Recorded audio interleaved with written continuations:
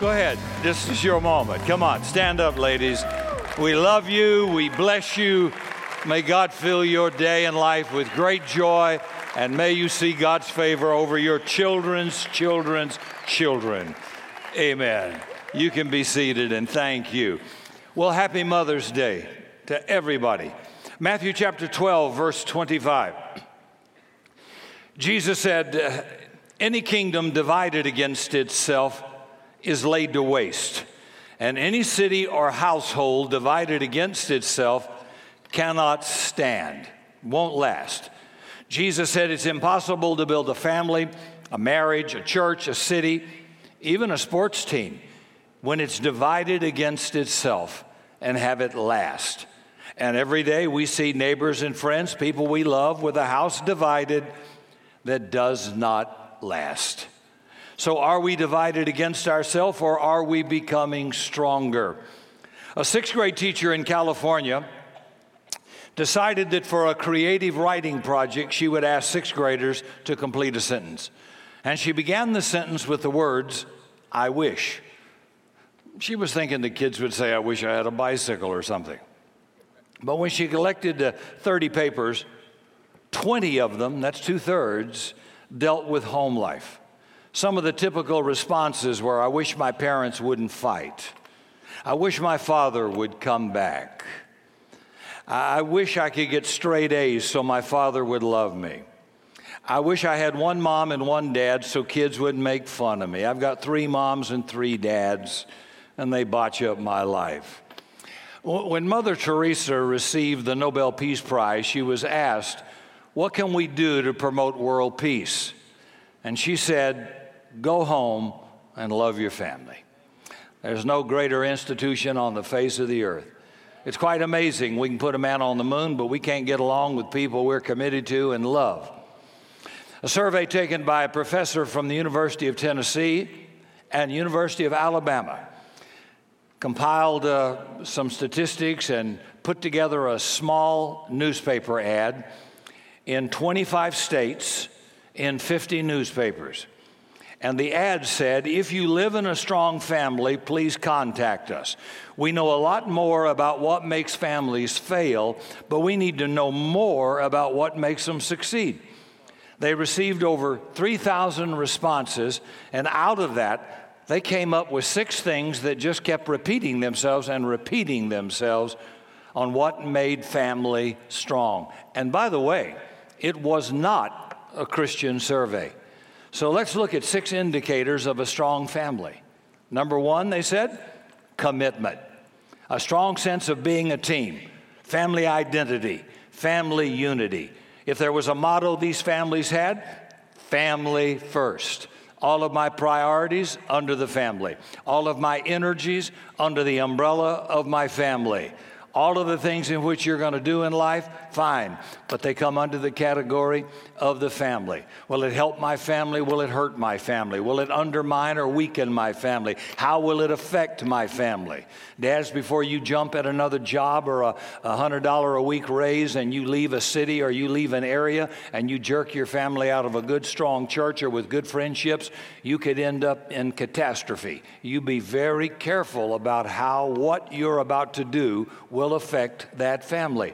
Family first was the motto that kept ringing back and forth from families that were strong. So let's talk a little bit about commitment. You know, when you say wedding vows, a lot of those vows are about commitment, about covenant. We promise to be faithful till death do we part. But we live in a culture in America that does not strongly attach itself to the word commitment. We like options. We don't mind short-term commitment, but nothing on a long-term basis. For a couple of years back, you couldn't get a gym membership unless you signed up for a year. Now you can sign up for a day, and you can get a car for 4 months and take it back if you're not happy now. Pretty soon, I guess they'll have a one-day option for marriage. Take her back if you're not happy. But see, what's happened is we've lost the power of commitment. I must tell you that God's a God of commitment. God says, I'll never leave you. I'll never forsake you. God says, whatever I promised you, I will perform it until the day of Jesus Christ. God doesn't say, well, if it doesn't rain, well, if I am in a good mood. No. He makes a commitment and promise. He said, heaven and earth can fall away, but my word will never fail. I won't change my mind. I don't have dementia. And you listen to people today and they say, well, I'll try. Well, anytime I hear that, I translate that. That's Christian nonsense. It just translates, I ain't coming. Well, I'll try. No, you ain't coming. You don't try nothing. You do, you don't. Jesus said, let your yes be yes, let your no be no. It's simple. Yeah. Well, I kinda. That's like, well, I'm sort of. Well, try that with pregnancy. I'm kinda pregnant. No, you either are or you aren't. You're in, you're out. You're up, you're down. Yes and no. Jesus said that, not me. He said, let your yes be yes. By golly, if you make a vow, if you shake a hand, you shouldn't need 14 corporate lawyers. When you make a contract or you agree to borrow money or you agree to do something, you should do it. And if you're a Christian, how much more should you do that? We got the most dishonest people in the world. You want to get stripped and screwed faster than anything? Make a deal with a Christian. They have become notorious at not keeping their word, not doing what they say, and it's a shame. I'm here to promote commitment. You know, I'm committed to one woman. She's sitting right over here. 41 years I've been committed to one woman. Now, I dated a lot of women. She probably dated a lot of guys. When we decided to be serious, I made a commitment, and that's it. So I'm committed to one. I ain't got 3 women. I got one woman. I'm not committed to 3 churches. I have one church. Some of you don't understand. Well, I'm committed twice a year. Oh, shut up. You can't build a team. You can't build a family. You can't build a nation. You can't build a home without commitment. You can't build anything without commitment. James said, a double-minded man. Well, I don't know. Well, yeah, today, but no tomorrow. Well, I don't know. A double-minded man is unstable in all his ways. Let not that man or woman think he will receive anything from God. So if God says, I will, He will. It's that simple. It's not based on what you do. It's based on what He said. So if I say I'll be there, put it in the bank. If I say I'll pay, put it in the bank. If I say I'll bring it, put it in the bank. Let your yes be yes and your no be no. And today our culture demonstrates the fact you can't take anybody's word for anything except God Almighty. So how about you? How are you doing on that? You want to build a great family? Be committed to it. You want a great marriage? Be committed to it. You want a great church? Be committed to it. Time, talent, and treasure. I'll help, I'll serve. I certainly love other people and other ministries, but the best of my time, the best of my money, the best of my service comes to my house right here. This is my spiritual family. That's my natural family. They don't get second best. They get the best I've got. How about you? Because I want to build something that endures generationally. And commitment begins before marriage. I mean, this is important. You're building commitment even before marriage to put value on a relationship that will build it up or tear it down. I mean, look, girls, if a guy is abusive before marriage, he ain't going to get better after you marry him. If he's an alcoholic before marriage, he's not going to be sober because you married him. And listen, you are not going to change him. If he makes a commitment to you and he's a sleep-around guy, he'll sleep around you during marriage. See, you don't get married and then suddenly you're disciplined. You're disciplined before you get there. I want somebody that's already completed. I don't want a half. I want a whole of somebody. I don't want to marry a fraction of somebody. So I want my wife to be able to count on me. No, we're not perfect, of course. But the point was, our commitment is unquestionable. It's unshakable. And I'm just saying some of the silly nonsense, well, I'll change him. You ain't going to change anything. When you date somebody, you're getting the best they got to offer right there. That's it, baby. And after that, it's all downhill. The real them is home locked up in a cage. You didn't even meet the real one dating. How dumb can we get? But if a person's got good character and good values before marriage, they're probably going to have them during marriage. That's a good indicator. So if the guy you're with ain't got what you need, is not going where you want to go, it's not going to get better if you marry him. Cut your losses now and head for a better opportunity somewhere. I always telling my girls that, growing up as teenagers, I said, quit looking for Mr. Hot. Look for somebody got a job and somebody that loves you and is faithful to you and has a dream to be something. Hook up with somebody don't drag some dead dog off the street in my house. Because your daddy loves you and feeds you and takes care of you, he gonna eat off of you. I'm gonna have that sucker spayed. I'm gonna take him down to the vet. I'm gonna put him in an animal shelter. Sorry, I'm just speaking as dad today. But all these beautiful young ladies out there don't want you to be miserable and unhappy. I'm trying to say you don't get better. You got to come complete before you get started on this journey. Commitment. So, if you got discipline before, you can have discipline after. So a strong foundation of commitment begins before marriage ever takes place. Your commitment to the spiritual heritage of your children starts before you ever have kids. You don't wait till you have a baby and say, oh my God, I've got to dedicate this baby to God. I guess, honey, we need to get committed to God.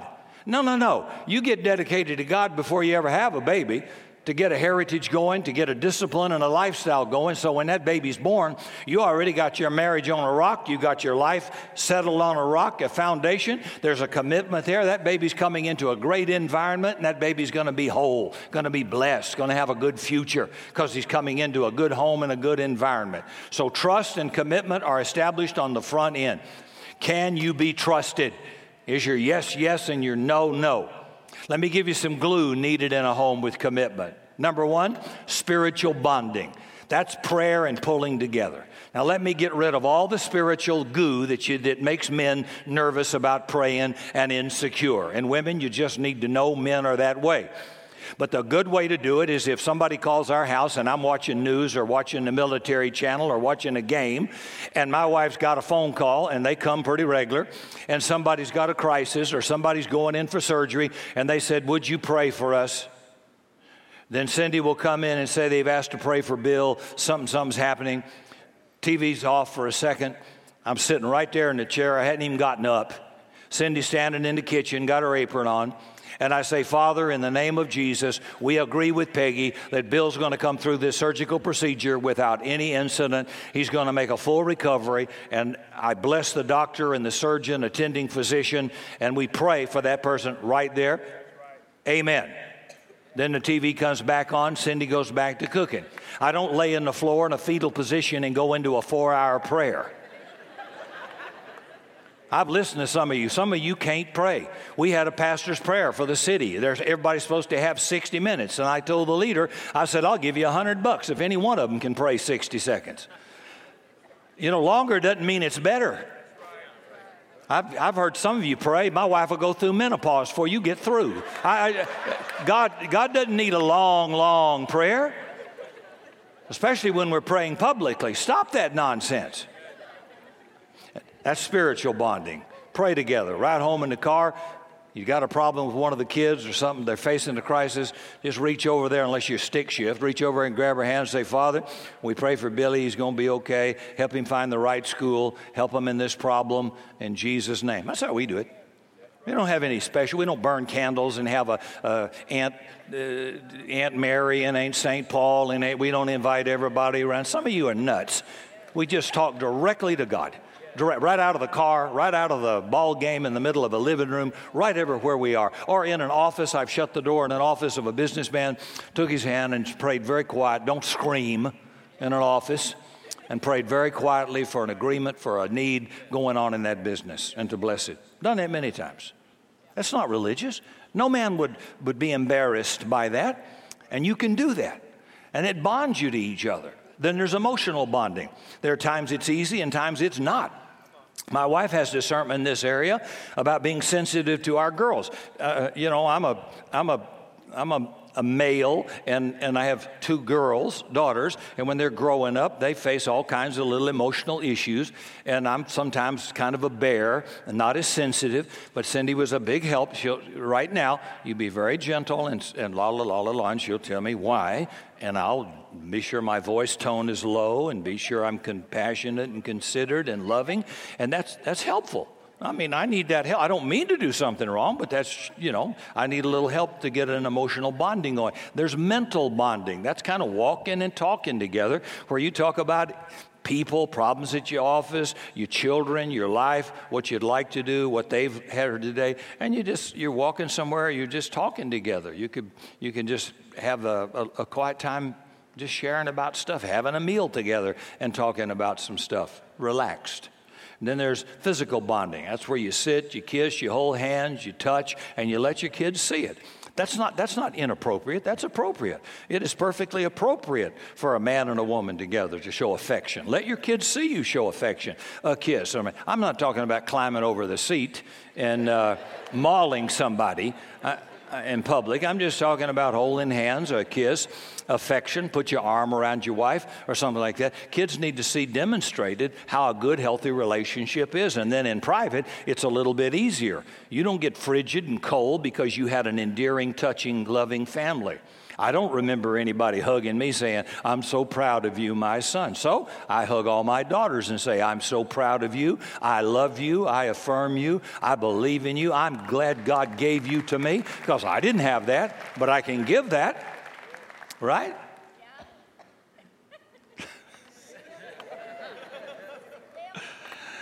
Am I coming over sensitive, sweetheart? I'm trying. Yeah, I'm trying.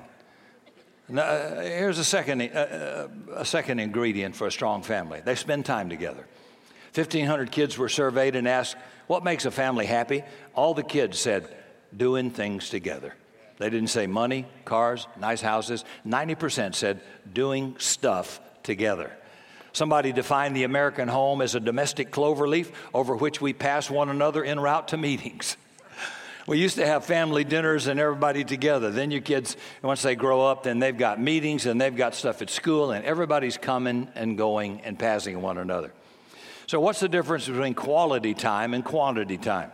Well, quantity time is time you spent waiting for magic moments. Waiting doesn't mean you just sit around waiting for something great to happen. It just means that overall you spend enough time with your family, you'll be part of those magic moments when they do come. And they'll come. You can't force them to come. But when you have quantity time, there's time lots is not going on. Would you agree? There's just a whole lot of time we're together and there's not much happening. But because we spend quantity time, when something wonderful does happen, we're there. If you don't have any quantity time, you won't be there. Quality time is the time you plan to make a magic moment happen.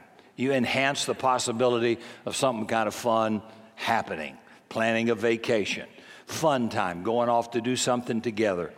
And remember, you need quantity and you need quality. Third ingredient in a strong family was appreciation. Homes that have strength have a great sense of verbal appreciation. I read a definition once that said, home is the place you go when you're tired of being nice to other people. That's awful. The receptionist that's nice to everybody on the phone all day at work and then goes home and she's a grizzly bear. Or the pastor that greets his people and hugs and shakes hands on Sunday, goes home, shouts at his wife and kids.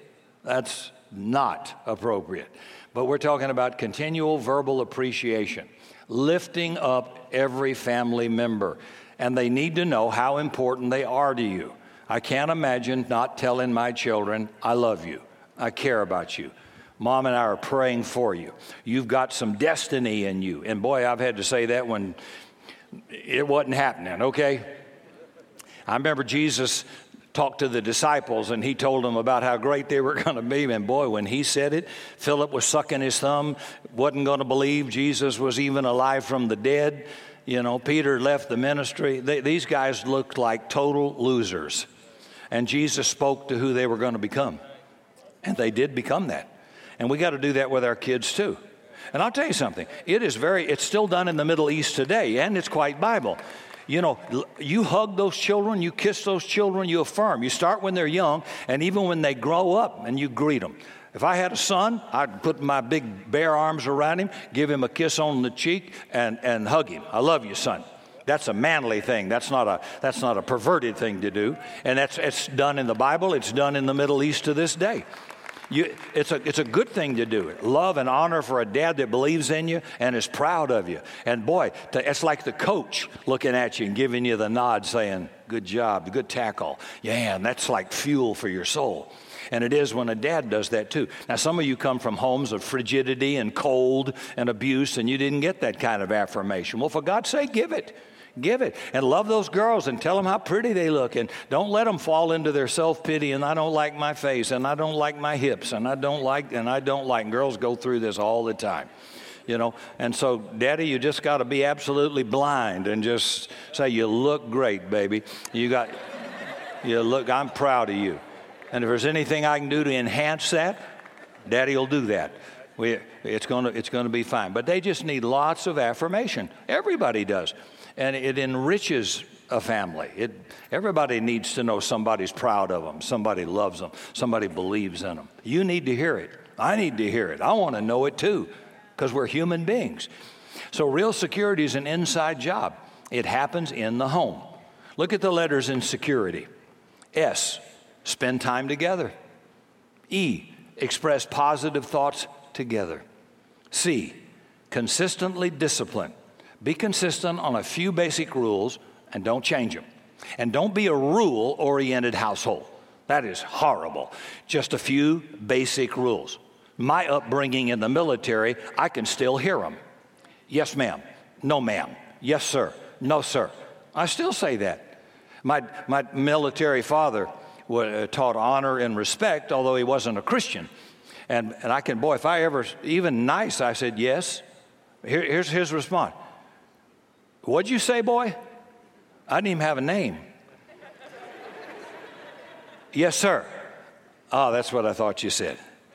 I can still hear this voice. I'm 71 years old. I still hear that voice. If a woman comes in the room, you stand up. I don't care who she is or what, you stand up. If the bus is crowded and the lady gets on, you give her your seat. Don't wait for somebody else to give her your seat. You just don't even think about it. Just get right up. And before we got up from a table, here's one of those rules. What do you say? Mother, I enjoyed dinner. May I please be excused? I can hear that one too. And it didn't matter if you choked on it. It didn't matter. Mama, I enjoyed that. May I please be excused? Yes, you may. And those were just do's and how we answered our phone. We don't say, hello.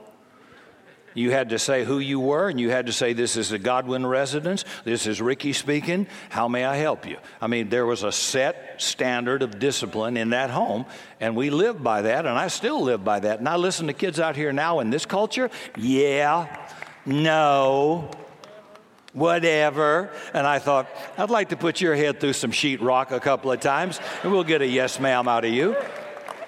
Yeah. Any men and military guys out there can at least identify with that respect? Yes, ma'am. No, ma'am. And if you watch your children speak to somebody, and if somebody gives them a little birthday gift or a card, what do you say? You have to train this.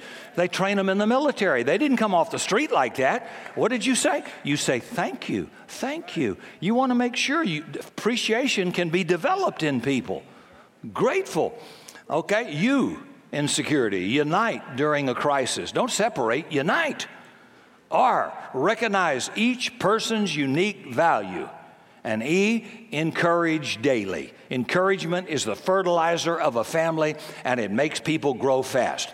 Evangelist Bill Glass does a lot of work in prisons. He said over 90% of the inmates were told by their parents growing up, they're going to put you in jail someday.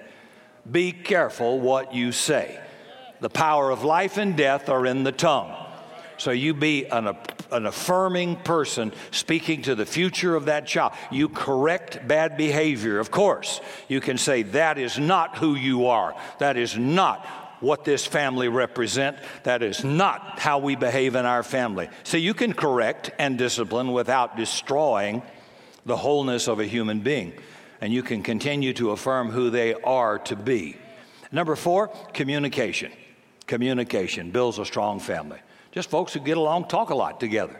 Dallas Morning News said the average married couple after 10 years of marriage spends only 37 minutes a week in any intimate or close communication. I love the husband who said, my wife says I don't listen to her. At least I thought that's what she said.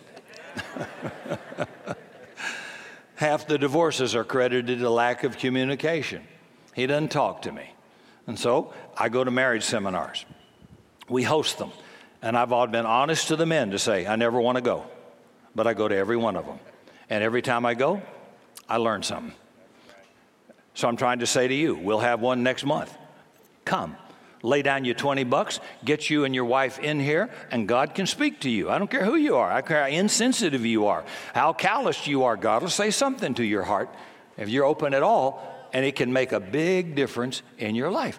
So I made a habit of telling my wife the exciting news first. So when I go overseas, check her phone. She'll get a picture from me every day. Who am I with? What were we doing? Here's where I was speaking. Here's the crowd. I ran into Darlene Check in Singapore. Here's a picture. We talked about you. They send their love. If I get good news, if something happened wonderful, first person I'm going to call or text, depending on my environment, is her. Then I'll tell everybody else. But that's the first one. Now that builds trust. That builds a bonding between people. And you don't want your wife to say, well, you never told me that. And everybody else is talking about it. You told everybody but your wife or your husband. Tell them first. That makes them feel trustworthy, makes them feel valued and important, and it builds a family. Number 5, coping skills. That just means these people were able to see something positive in a crisis and pull together. They drew on each other's strength.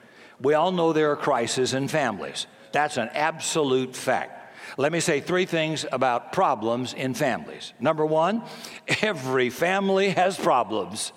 Yep, I don't care if you're married to Billy Graham or the Virgin Mary, you've got problems. If you get in a relationship, every family has problems. There are no problem-free families, and the enemy will work on you to say, well, if I was married to him or if I was married to her, then I wouldn't be in this mess and we wouldn't have problems. You're nuts. You take me home for 24 hours and you'll throw me away, okay? It's just a fact. I mean, just this silly fantasy that goes on in people, like, well, he must be wonderful and all. Are you kidding me? He's part of this fallen Adam race. And the Bible says there's none that doeth good, no, not one. So you can look cute and pretty and all tidy in your hair and your suit and your dress, and you can be a witch. Or you can be a bear. Every family has problems. It's kind of like milking a cow. You got to do it every day, and problems occur every day. If you're a businessman, problems occur every week. If you're in the church, problems occur every week. If you're in a family, problems occur every week. You got kids, problems occur every minute. It's a fact. It's a fact. Secondly, not all families respond the same way to problems. It's not the problem that hurts us as much as our improper response to the problem hurts us. In the Chinese language, the symbol for crisis is the same symbol for opportunity. Some for families, when problems come, they're going to make up. Some families are going to break up. And the third, the family's response to problems will bond it together or break it up. Families that break up don't have the biggest problems. Families that get divorced don't have the biggest problems. If divorce happened only because of problems, everybody in this room would be divorced. That baby said amen. Thank you, sweetheart. Are you kidding me? I mean, let me tell you, after you have the happy time, and I do, and the cake and the punch and the la, la, la, la, la, then you got to live with them. Isn't that a fact? Girls, that's a fact. Guys, that's a fact. And so if you don't have coping power, you're not going to make it. If you just think, well, I thought I married Mr. Right. Look, you could marry the right person, but they're flawed. Everybody's broken. Can you get it through your head? Everybody is broken. I don't care what preacher you see on TV, he's broken. What woman you see on TV, she's broken. Everybody's broken. That's why we need a redeemer. That's why we need restoration. It's not going to get better. The grass isn't greener on the other side of the petticoat. It's wherever you water it. So water your own garden and take care of it and pull the weeds out. I heard about a family who wanted to present a book of a family tree to the father for his birthday. It was a good family, but they had one bad apple in the family line. It was Uncle George, and he had gone to the electric chair for murder. So the family got a biographer to put the family tree together and says, look, please try to make Uncle George look as good as you can. So here's how he took care of Uncle George. Uncle George occupied a chair of applied electronics at an important government institution. He was attached to his position in the strongest of ties, and his death came as a real shock. Well, that's one way to cope with a problem. And number 6, here's the last one. Strong families had a tremendous spiritual faith. Even though this was a secular survey, they all had to admit the dominant factor in strong families, faith. They had a spiritual faith. A survey recently said if mom and dad both attend church regularly, not Christmas and Easter, 72% of the children will remain faithful. If dad attends regularly, 55% of the children remain faithful. If mom only attends, 15% will remain faithful. If neither father or mother attend church regularly, only 6% of the children remain faithful. Wow. What an indictment. What an incentive to say, we're going together as a family because I want my kids to have something more than my 401k, more than money. I want them to have the favor of God. And the favor of God will get you money. The favor of God will preserve you in a bad need. Money won't. Money's a good thing. I'd like to divide up our property and help get my kids a little bit of a head start if we can. I think most of us would like to do that. But my point is, that's not what's important. If I give them the favor of God, that outlasts anything materially I can give my children. God will preserve them through everything. The favor of God is to be desired more than gold and silver, Proverbs says. Favor. One day of God's favor is worth 10,000 days of labor. Just favor. That's unmerited strength and resources from God. And God says that He will bless our children to 1,000 generations. And long after you leave the earth and can't take care of your kids, God's favor will preserve those children for your sake. And I did a sermon that's probably in a bookstore years ago called Building God a House.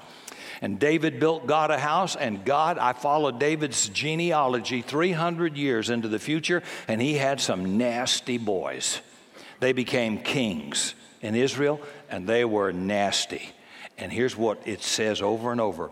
But God did not judge him for David, his father's sake. Think of that. The sorry rascal should have been killed. Why did God's favor? God's favor was being passed on generationally, even to some obnoxious children. And that's a good to know for all of us parents, no matter what you've gone through. You commit that life to God, and God's favor as the righteous goes over those kids. And that's something it's a legacy that will live on long after the money runs out. That won't run out ever. A group of mothers were discussing the spiritual investment they had made with their families, and they were asking each other, when do you think you should begin making a spiritual investment in your child's life? And most of them agreed at the birth of the child. But one wise grandmother says, oh no. She said, I made my spiritual investment for my family 20 years before my first child was born, when I committed my life to God. And I want to offer you an opportunity today to have a family that's strong, a family that's favored, a family that's blessed. I don't know what the past is, but forget it. Move forward. Move on. God's a God of new beginnings, and I'm so glad He is. There are moms and dads here that need to make a spiritual investment in your family, and you do that by giving your life to Jesus Christ. A strong family begins with your personal commitment to our Lord today, and I hope you'll make that investment today. Don't wait. Do it now. It's not too late. It's never too late. If you're breathing, God still listens. God can still move in your life. Better late than never. Better late than never. For more information on Rick Godwin and product available, visit summitsa.com and click on Bookstore.